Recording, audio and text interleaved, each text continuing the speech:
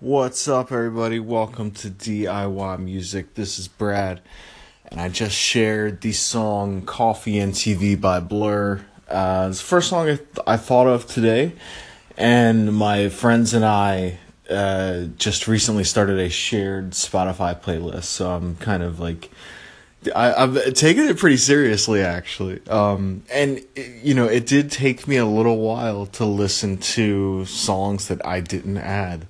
I think part of it was because I just love the songs, and I just also wanted to make sure that they belonged on the playlist. And anyway, long story short, I just ended up adding that to the playlist that my friends and I have, and then I figured this would be cool to share with you guys. And I was just listening to a few minutes of it, and it just hit me as to why it's stuck with me for that long. Like, if you listen to the whole verse structure, it's pretty much all tension. Like the chords that they're playing on guitar, it's just they're tight, and they don't necessarily, the vocals make them make sense, but together it's a very odd chord progression, which I think makes the listener a little bit uncomfortable. And then when you hit the chorus, it's just wide open. Like, I don't even know what chords he's playing on guitar, if any. It's just that beautiful and open, and so it's that contrast, that tension and release. And then if you listen to the vocals too, as far as what he's doing with the notes, and even just his voice, because I think he goes a little bit falsetto in the chorus. The verses are just really just that one note, almost like a mumbly type thing, and then again the chorus, the range goes up. It becomes easier for the listener to sing along to it too. It's just such a cool, and the video is awesome too. I'm like gushing as I'm actually like really analyzing what they're doing, because the line, do you feel like a rainstorm, is like, it's a cool line, but it's very heavy and abstract and difficult for the listener to sing back and pick up. But then you get to the chorus, and coffee, TV. Like, things that everybody knows, they can sing back. The melody's simple.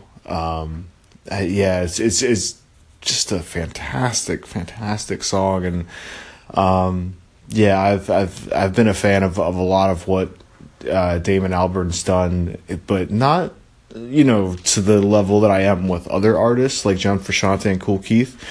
But I always appreciate whenever one of his songs strikes me, and I did think, was it a couple years ago, he was doing some African music that was like a 20-minute long, like, vamp in like I don't know, like C or G or something, and I thought that was really cool that he went out and did that, really.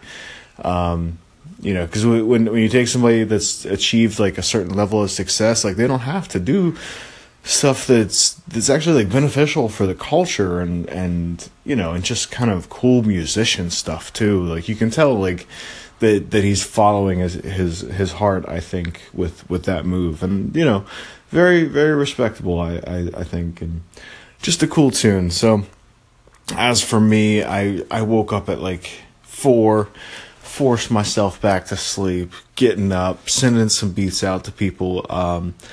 Made 2 sketch beats from yesterday, and then worked on this one skeleton beat. Still working on it. It's coming along.